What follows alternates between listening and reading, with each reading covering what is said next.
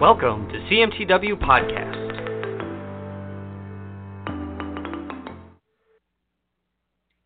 Okay, today we have Robert Yauckoes on for part two of a two-part series. We had him on a few weeks ago, and we finally have him back on. Let me get Robert on the line.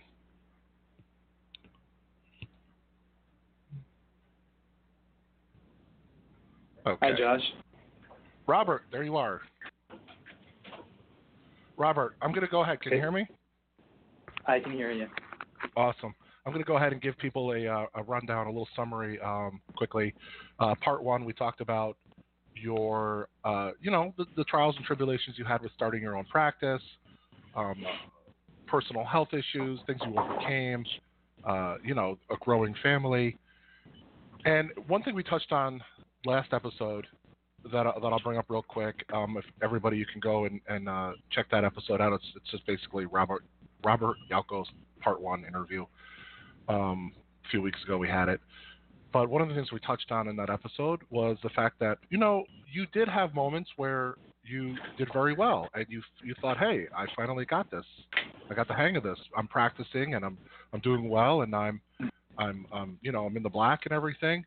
But I wanted to, go over quickly, Robert, why that maybe wasn't good enough or why that didn't last, because this happens a lot with people's practices, that the practice has to evolve as the practitioner does. Changes happen, families, new responsibilities, changes in economic needs and, wants and whatever else. So what changed with you? If you could just give us the basic idea of what happened where you had to, adapt and change, and maybe it was good enough for a while, and then it wasn't. Can you expand on that? Yeah. I think with your practice, it's one of those things where, for me, I needed to look at how I was doing things, and also look at the metrics. So metrics, I know it's a little bit scary for a lot of people, but what I needed to do was kind of look at my practice and say, okay, well, how many patients do I need to treat per week in order to make such and such amount of money? Then I had to see, well, do I need to do this? Can I do this on my own? Does that make sense? Do I have to hire people? What are all the factors around making that amount of money that I want to make, or that my family wants me to make? And I kind of thinking and saying, well, is this the way that I want to practice? Do I want to see at the point where I was at when I was doing more of a lower cost community based model? And the reason why I switched is that I needed to see a lot of people all the time in order to make the amount of money that I wanted to earn.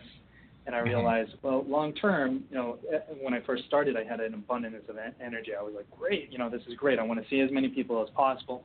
And then I realized over time that that's a lot of work. I was coming home to my family and I was tired all the time.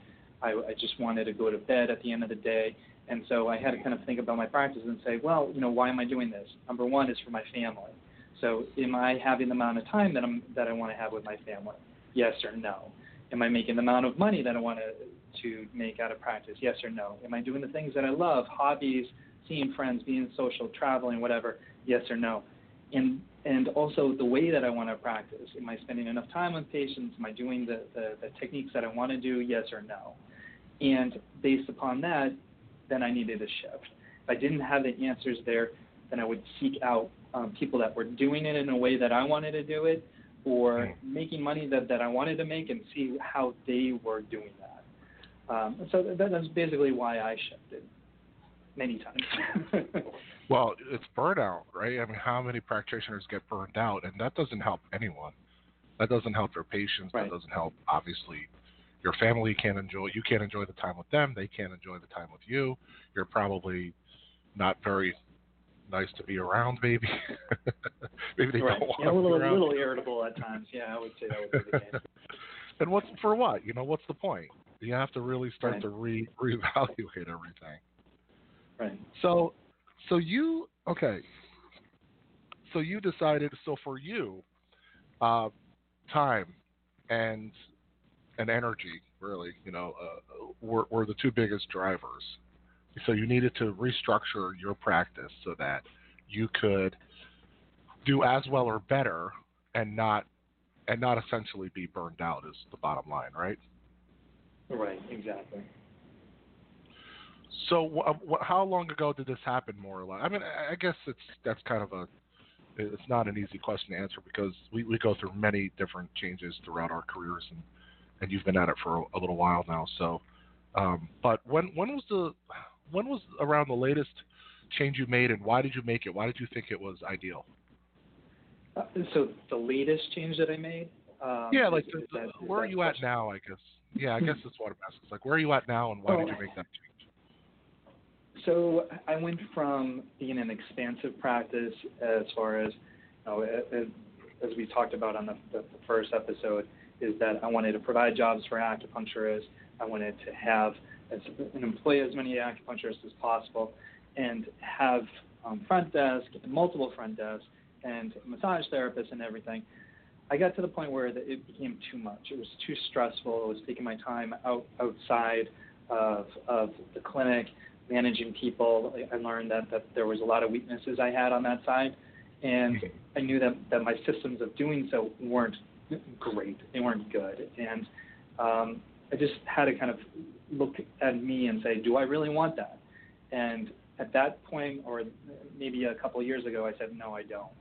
I want to do things, and I want to figure out a different way. And part of it is, when we spoke before, was that the orthopedic side of the practice became very, very important, and it started to change my direction. I didn't want to specialize before, and I love being a general practitioner, but with just life, I started to specialize in orthopedics, and partly because of CMTW. A little shout out to you guys there.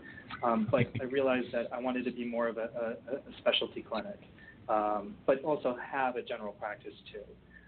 So that was the latest shift that I had. And so going with that shift, I had to figure out a whole bunch of processes around that in order to make that happen. But for me, one thing that I learned is that I'm not going to spend time figuring things out and overanalyzing things and never get anything done. I realized that, okay, I'm going to set a date, and then we got to make it happen. And I know it wasn't going to, or isn't going to be perfect, but I got to make it happen. So essentially, I went from a big practice to more of a smaller, specialized practice, where literally it's just me and my front desk at this moment, at this time. My goal is to kind of figure things out so that I can create a system that I can bring on another employee, bring in either a partner down the road, or expand out, but in a very organic way. I don't want to do it and dilute the service that I'm trying to create, because I'm still exploring and trying to understand this. And I'm also doing insurance as well, started in the last year or two. So I want to figure that out, get systems in place so that when I do bring on an associate, it's smooth and it's not as bumpy. It's never going to be perfect, but I want to make sure that foundation is set there. The insurance. Let's touch on that insurance quick before I forget. Did Massachusetts recently? I don't know if it was a law per se, but I mean maybe it was. But the insurance companies now more broadly cover acupuncture in Massachusetts. Is that the case recently?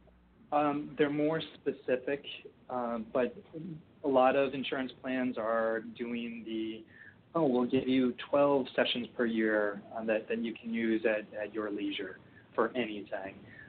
What they'll cover primarily is for pain. They're starting to get into a type of thing where if a doctor says, hey, this person needs acupuncture, then the insurance will take it. But generally speaking, it's for pain relief, pain management. Okay. So you made the decision to take insurance. What was your a lot of people don't want to take insurance, and it's understandable. It's your choice, but you decided to. What was the biggest driving factor? Just before I even say more, what was your driving factor? Well, the biggest thing is I saw that there's writing on the wall. Cash is always king, as we know, for any industry, but insurance in Massachusetts is going to be more and more important for people, and they want to use those benefits for that. So, and they reimburse at a decent rate as well. And so, being an orthopedic side of the equation here, they are covering for pain. So orthopedics, great for pain. So it's something people want to use their coverage. So I'm going to start looking at that one and kind of dipping my toe in the water. So primarily my practice is cash, and then about 5% of insurance. And I'm not marketing the insurance at all at this point, just because I want to make sure that we have the systems in place and that we're not just totally drowning with insurance claims and things along that lines. So so far so good, and I'm seeing probably doing about 100 treatments per week, so that's good. And nice. More and more, like I'll be doing insurance in the practice. Do you find that with insurance patients, it's a great way into your practice, so they come in, they use their benefits, and then you keep them on board? Yeah, without a doubt. Now, I think of insurance, even if it can be a loss leader, it can be a bit of marketing as well. Is my goal in my practice, and we'll talk about this one later, is that I want to get people in the practice, get them well, and then keep them well. Pretty simple. So insurance will just pretty much cover the first month or two of treatment, in my mind, and then they go over to a cash-based payment system. So, but the primary goal is to show them the value of what acupuncture can do, not only helping their symptoms, but also for a life of wellness. So that's really the key, is to convert them over from insurance over to a cash-based paying thing, and they would want to, based on the benefits that they would receive from this medicine. So you downsized, you specialized, you started to take insurance, at least to some degree. Those are a few changes that it sounds like you made. What other changes now? Because that's with that comes a lot of other changes, for lack of a better word, but a lot of other ways to adapt, I guess you could say, or whatever. But systems, right? You had to put systems in place. Right. So, as we just touched upon, with the insurance being kind of like a loss leader, it's not. So you could have 100% insurance-based practice, and it's a great living.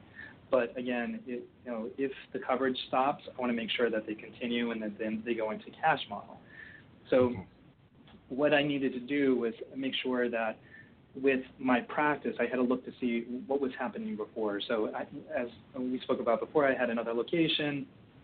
That went over time, didn't do well, and eventually I closed my doors because it was too stressful and it wasn't thriving like I wanted it to do so. So I had to look in the mirror and look at my practice and say, well, the practice is a reflection of me, period. Okay, what is working, what's not working, why one practice was having a great retention rate, why another one was not. So I had to really look at how many visits somebody was coming in and why they were leaving. So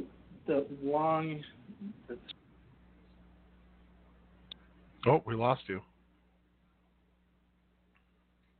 Oh, we dropped the Robert. No problem. We'll get him back on.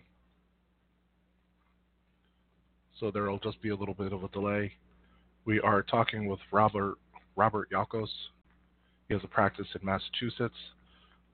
This is part 2 of a 2-part series discussing Robert's journey through practicing and making changes and, everything that he's had to endure and ways he's had to adapt.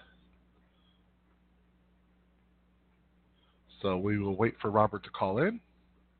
There will just be a slight pause here.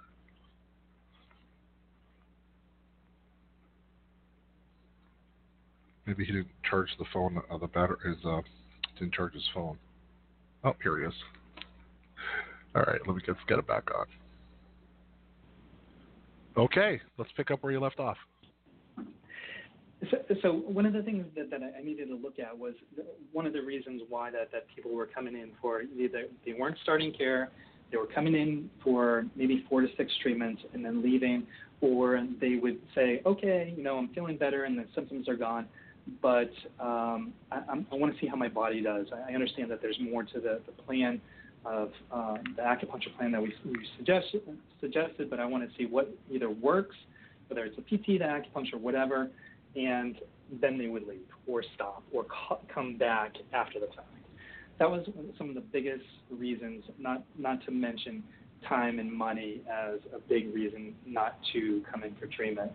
So the reason I had to go back and look at the drawing board is that I realized that the patient education process wasn't good or good enough to get them to follow through a plan and execute that.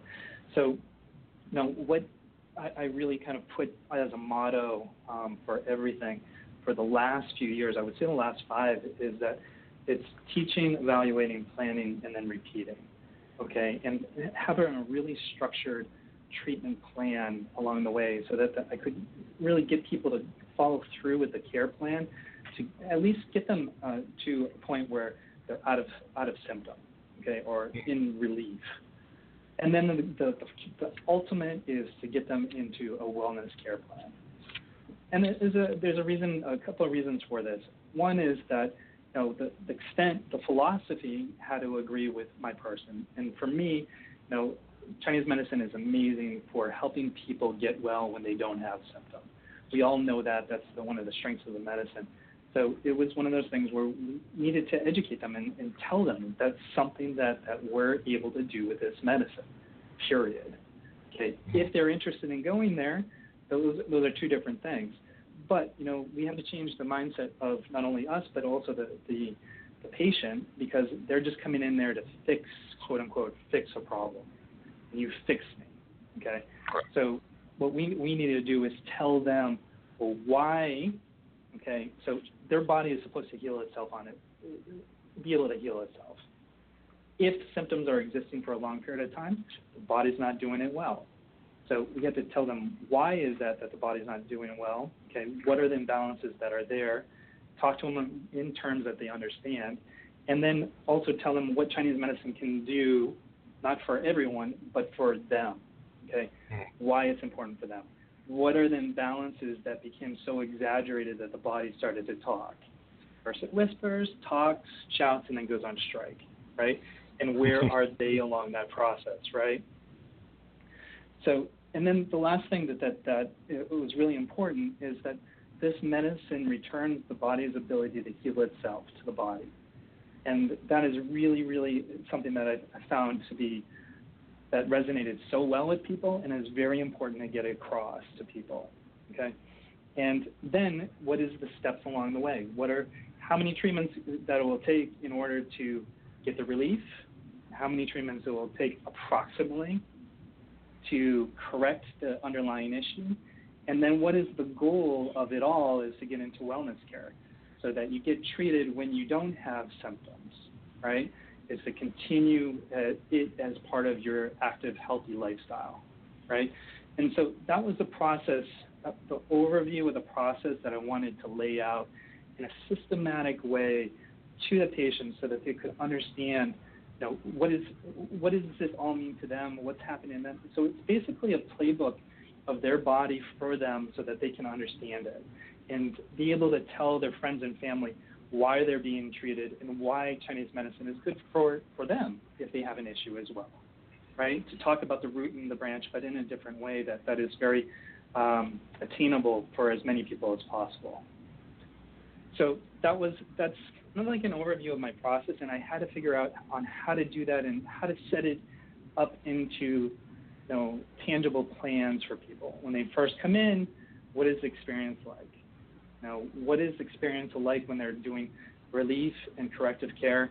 And what is the experience like when they're doing wellness care? And what does that look like? And to be able to evaluate and show them how they're changing, how they're getting better. If they're not changing, still they might be getting better, and they have to understand that too, and not on a subjective way of just saying, well, your pulse is on the wiry side too, or it's a little bit choppy still, so we have to continue at this rate. I don't want to have poke and play type of, or pray type of way of treatments. I wanted to have a way that they could actually be tangible and be like, oh, looks like, this isn't right yet, so we need to keep on going. And they understood it versus me saying and relying on my interpretation or on their tongue. So that's pretty much what I sat down to kind of demystify the whole process so that it became very, very easy for people to understand. So it seems like you've addressed one thing that's a problem that I noticed when I was practicing, is that people like to get about 80% better, and then they start to fall off. Exactly. Right? Maybe it's kind of financially tight, and and this is even with giving them a treatment plan with expectations, which it sounds like you do, but you do a little bit more in depth. So do you? And I'll ask this. It might be redundant, but you do. It sounds like you do give them a treatment plan with expectations, and then now being in orthopedics, it might also be a little bit easier to show them through, muscle testing, range of motion, things like that, that they're functionally getting better as well. So they have that feedback. Right. So you also do a follow-up. Some people call it in the beginning they have the report of findings, but it's a fancy way of saying, here's what's going on with my intake and examination. But you have a follow-up where you have, we're going to do this treatment plan, and then a reevaluation. That's what I'm looking for. Yeah, so I found when I had health issues, that is, you went through this intense therapy, and then it's like, on the last session of any given therapy, it's like, give us a call when you need us, and we'll see you later. And it was kind of like the trombone, the big wah-wahs, wah-wah-wah. But you went through this big type of thing, and it's like, oh, that's it? Okay. So I feel like it was really important to have the milestones. So milestones of care, so that you set things up. For me in my practice, I set up a proof of concept type of thing where it's over a couple sessions. We see how things change, like small things, not just the big things, but small little symptoms, whether it's sleep, whether it's bowel movements, energy, or that kink in the neck or whatever, just to kind of get that street cred, that credibility that, hey, Chinese medicine works, right? And other diagnostic criteria that I use as part of my initial intake and first couple days sessions, evaluation tools. Like those are really important. And get the kind of affirmation from the patient. Oh, I see a change. That's great. We want to keep that momentum going in the body, right? But after a course of treatment, a series of treatment, make sure that they agree to it. If it's actually a contract with us, with them. I have a 1-month plan that they do, and then after that 1 month, we have our first progress report.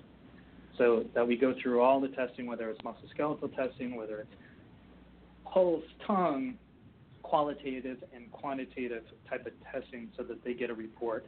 So it's the same amount of time as their first session that they come in. But at that point, it's a progress. It's not a reeval type of thing, seeing how we're progressing.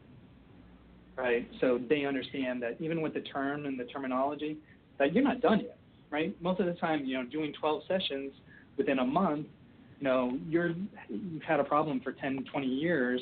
Is it gone away, and are you quote unquote fixed? No, but it's your first progress. So somebody could have, if it depends on how severe the condition is, 3 months of care, 4 months of care, 6 months of care, depending upon if it's an autoimmune condition, what are the factors. Or they start with a 1 month and see how they do, if they're just kind of dipping their toe in the water. And then we graduate them. The goal for my clinic is getting people from that high intensity, 3 times per week, 2 or 3 times per week or more, into a wellness plan. That's the ultimate goal, and that kind of validates me, showing that they get the medicine, they get how it can help their lives. If I accomplish that and get into a wellness plan, I'm like, wow, that's good. Well, it is a heck of an accomplishment because, there are so many obstacles, so many opportunities for miscommunication or misunderstanding with patients. So patients will sometimes not even realize they're getting better unless you have that sit down with them and reevaluate. Right. Oh, yeah, actually, I have been sleeping. I don't get up in the middle of the night anymore. They'll forget. They'll just Right, and they have to. Yeah, right. Organic change happens, and they don't realize that they've changed unless it's the small things that we remind them, or a friend or family member and says, "Hey, Josh, you look so much better, and you're not as grumpy all the time." No. Yeah. That's Right? asking a lot. I don't know if that's possible, but we'll have to come to the clinic. But you're removing barriers. You're removing these opportunities that for miscommunication. You're maintaining that dialogue. Right. More or less. And it's important. Yeah, well, it's important because the teaching is. I think a lot of people that are in our profession, they're doing the 30-minute sessions or 45-minute sessions, or seeing every half hour a new patient. Now, I'm seeing on the 10 minutes, and I think that's really important to talk about too, is because I've got patients that I've been seeing for over 10 years now, and the biggest complaints that I hear other practitioners say is the quality of care isn't good. I want to get to know my patients. I don't feel like that talk time is enough. But the truth of the matter is that's not true. The time that you have with somebody is, I see somebody for 10 minutes and let them with needles retaining for 50 to 60 minutes, depending upon what I'm doing. The level and depth of that relationship and knowing their health is really amazing. And it's not about the time, it's about the quality and having those checkpoints along the way too. And a lot of the times people don't want to talk about their problems all the time. And I don't either. Okay. So it's something where if somebody needs one thing or two things to kind of get them back on track, that's that time that we have during that session, that, whether it's about diet or sleep or whatever, just a pearl. Because most of the time when you have a big conversation with anybody, they're going to take away either 2 or 3 items from that conversation most of the time. Not to mention that then they get AccuStoned, they have a treatment, and they don't remember their name or their address. Right. But it could happen. Those few things are really, really important. They'll walk away with a couple items. So I make sure that when we're in the treatment room, if there needs to be a value add, it's either 1 or 2 items. Okay? And it's fine. Yeah. Because I think there's this, it brings up some good points. Number one, why are you spending this time, the time that you do with the patient? Right. Make it count. You're there for a purpose. This isn't just social time, okay? It's not social time for the patient. Maybe it is, a little bit, but you don't need to spend a lot of time. So make it count. Right.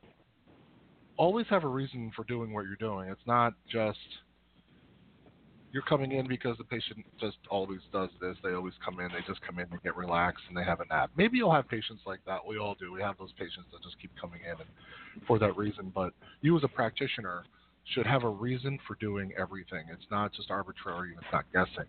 But there's this idea that, we're the saviors of medicine in the sense that we are righteous and we are the antithesis of Western medicine. So in Western medicine, everything rush. So we need to spend more time with the patients. Why? How? And why? Is that the reason why we decide how we're going to practice? This isn't just patients need as much time as they need. It could be 10 minutes. It could be 5. It could be, 20 minutes. But the point is that it's really easy to get off topic, and it's really draining when you start taking on more than what the patient's coming in for and more than they need to talk about. Personally, it could be very draining. It can be. So you have to protect yourself as well and keep it efficient and keep it. Why is the patient there? And if you want to talk to the patient for an hour, I recommend going and being a therapist, getting your psychology degree or social worker degree, whatever, and doing that. And I'm being a little facetious, but I think what happened is I think this medicine turned into something only because it's the opposite of Western medicine. You know what I mean? Like a lot of the ideas. I agree 100%. Yeah, they carry that with this. They carry these ideas of what this medicine should be based on the status of the healthcare system and how we're going to be in opposition to that and be different. And that's no way to practice. Now, Robert, do you find that Oh, I'm sorry. I just want to ask a quick question before I forgot. Do you find that Mm-hmm. patients don't want to spend that much time in your clinic? I mean, I had experienced that where they kind of want to get on with the day. Right, exactly. And I think there's some people that would couch out for 3 hours Sure. and Yeah. take it as their afternoon nap time. And those people that I when I started practicing, I didn't think anybody would come at 7 o'clock in the morning. So I started at 9 o'clock, and Right. now I'm open. My first session is at 7:30, and people are there. Who would want to take a nap at that time? That's what I thought. So I wouldn't want to take a nap. That was reflective of me in school. But the truth of the matter is, people want to get in there and get it done. And I've been evaluating. Well, what is the minimum amount of time that people would want? Like 30 minutes. And there's some people that want 30-minute treatments, 20-minute treatments. Yeah. And they would say, what's the least amount of time that I could be in here and still get an efficient type of treatment? So for everybody's a little bit different, but I think the most important thing is to run on time and set the expectation at the very beginning. And if you have one session that's an hour and a half, I've screwed up many times and left somebody a little bit too long, and they had to run and pick up their kid. Mm-hmm. Or they would say, I can't schedule that on a Friday because, it might run late. Or the treatment might go longer than expected, so I can't count on that. And they're setting their clock by 50 minutes, in and out in 50 minutes. Communication. And right. Yeah. Yep. Just one last point on that last comment that you made about us being talk therapists and not going there. I think it's really important to understand that we're the catalyst of change, or this therapy is, rather. And so all they need is one thing that can be the tipping point and that can be just purely the acupuncture alone of being by themselves. Talking about somebody's problems all the time is you're looking for the negative. When you just say, okay, somebody's talking, we've got it down, we know all the problems, and it's just a matter of implementing and getting the frequency going on the body. Talking about, hey, what happened that's good in your life? Getting them tuned in to not what's wrong, but getting them tuned in, well, tell me something positive. A friend that you met up with, whatever. Talk about it. So after a while, I'm just shooting the shit with people because that's part of the style. We're looking for the good, and then at those checkpoints, we're going into more detail on what's good and what's still off.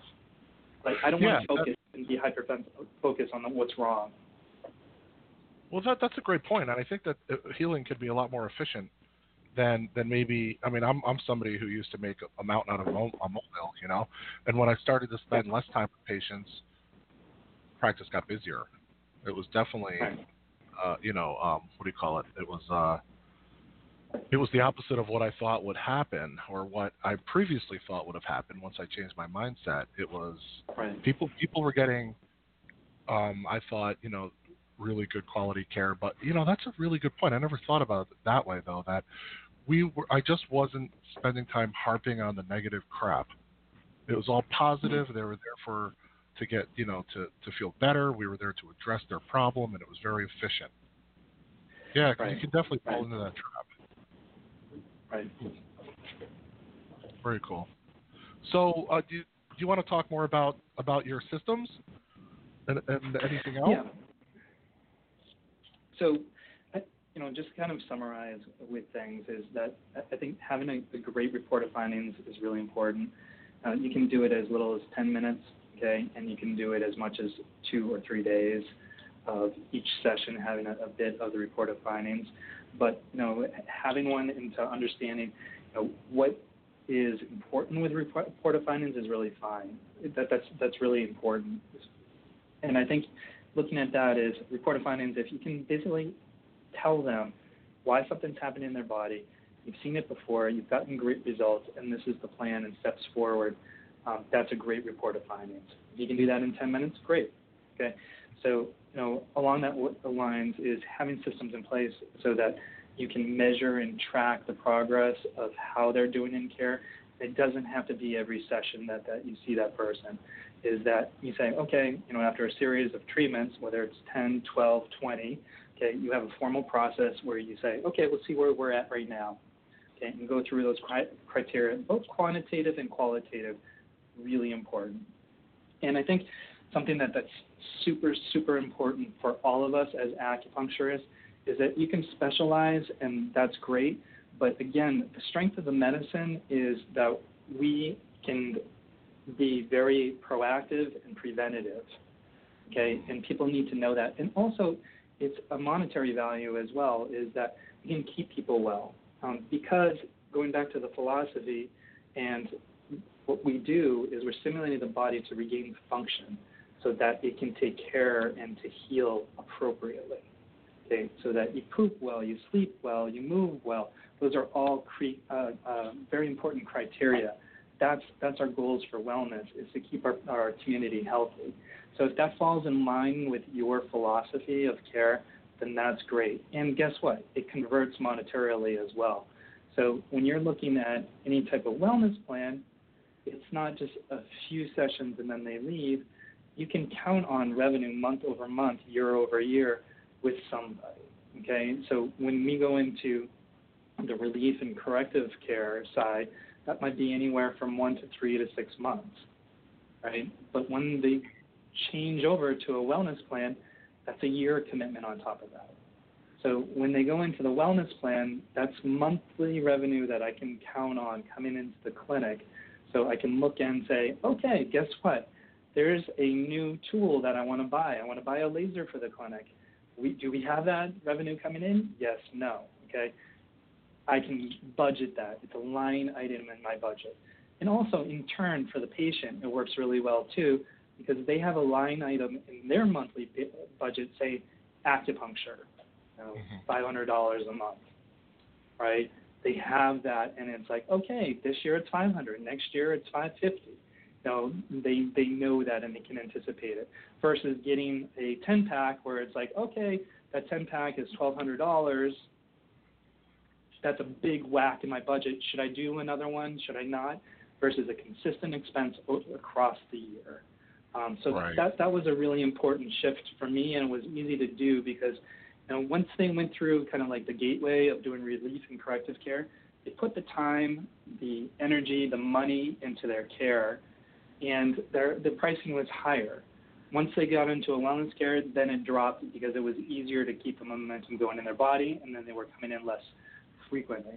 So the model kind of made sense. Oh, by the way, your price went from up higher here to a lower price, and if you go into our wellness plan. Okay, that makes sense. Right. Right, a lot of the time. But at least they have like that checkpoint where they say, hey, you graduated, happy dance. You can either do this, that, or the other. These are our 2 wellness options here. If not, you pay as you go, and the price is high, or if you go into a wellness plan, the price is lower. Yeah, it's a way of getting commitment to their health, commitment to their well-being, to their care. Right. And that's what you're doing. So again, you're communicating and you're removing more barriers that would typically be there by offering them options. Right. Robert, do you have any words of advice for people that are maybe going through changes, struggles, new graduates? Yeah, I think the biggest thing, and I was guilty of it, was just overthinking of it about something and just waiting. Getting too many opinions from many different places, and then as a result, never making action happen. So the biggest thing is, for me, I just had to say, just do it. Just do it. And, as we talked about in the first one, I was afraid. I was afraid of making changes. These ones really would turn my stomach inside and out.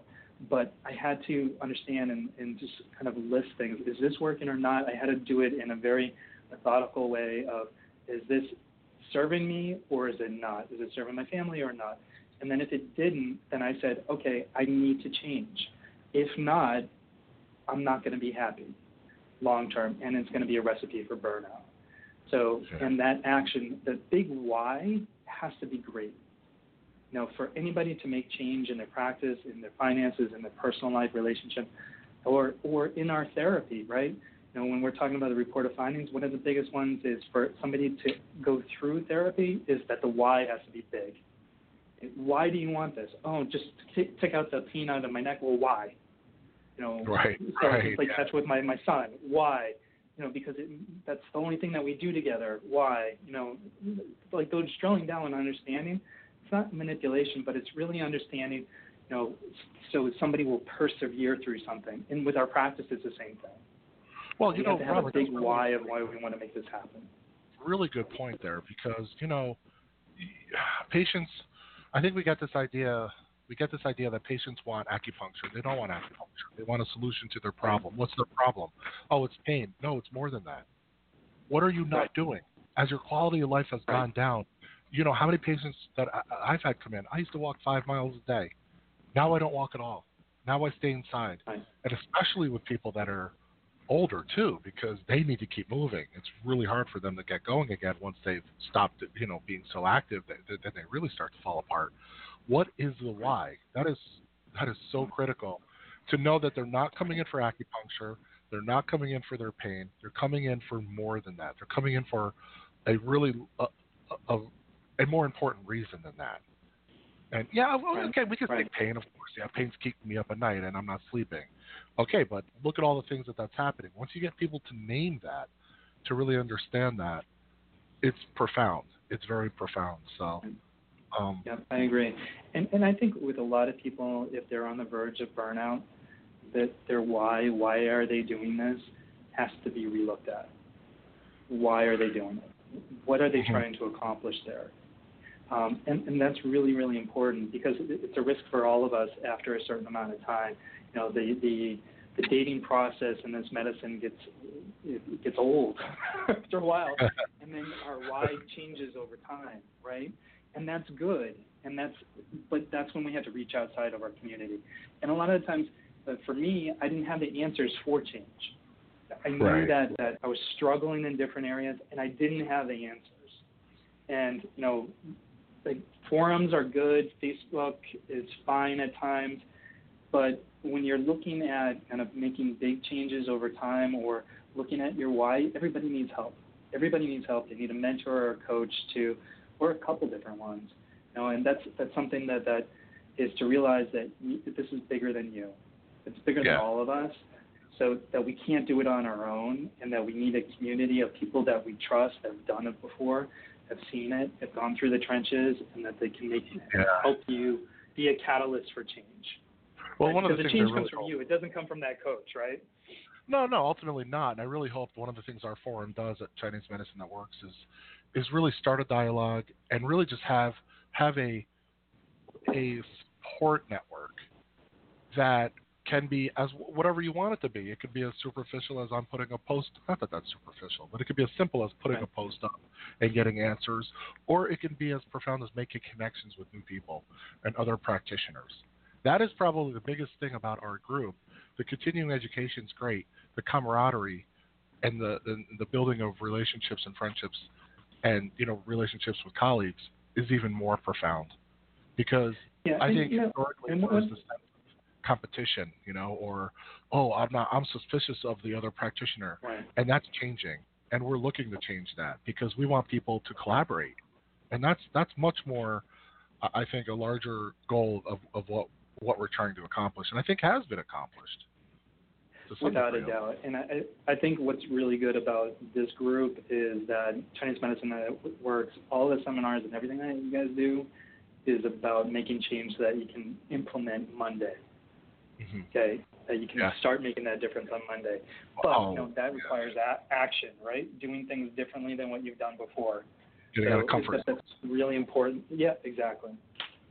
And Robert, you hit on something before, paralysis of analysis. Better to keep moving and trying things, but actually try them. Don't dabble and don't move on. Give them a real try. But that's the hardest part sometimes, is taking that step and making that change. It took me 12 years, for God's sake, and it was like once you make that switch, though, once you make that change, though, it's the light bulb comes on and it just opens up. So many. It's a discipline too. It's a discipline that you have to practice daily. As far as like fear is what a lot of us have of making the change. Right. What if it fails? What's going to happen? Whatever. First step is it's a 12-step therapy process. Is realize that there's fear. Realize that there's emotion. and start to work through it. Just recognize it and move forward, one step at a time. It's one step at a time, right? That's right. I just want everybody to know that there are we do have a great forum. We do have a lot of colleagues that are excited to connect and help each other and support each other, and I think that that's something that this field was in dire need of. And just you, Robert, coming on and taking the time to talk was I hope that this resonates with someone or a bunch of people, a lot of people, and I really hope that people can take something from this. If people have questions, Robert, can they get a hold of you? If they have any questions, I mean, on the group, they can always tag you. I don't know, your last name. Do you want to spell your last name for us? And my last name is Yauckoes, and you can reach me on my email. It's robert@acupunctureconnections.com. Yes, it's a mouthful, but it's robert@acupunctureconnections.com. I really appreciate you taking the time, Robert, and we'll see you on the group, and I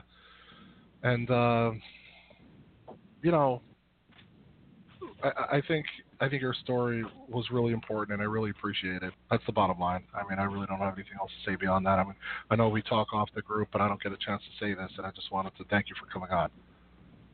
Thanks, Josh. I appreciate it. All right, everybody, take care. Follow us on Chinese Medicine That Works Facebook group and acuvids.com or ChineseMedicineThatWorks.com. You can find all of our webinars, seminars. The podcast is on iTunes and Stitcher. This one will be as well pretty soon. It takes a couple days for it to stream to iTunes. Thanks a lot, Robert. Take care.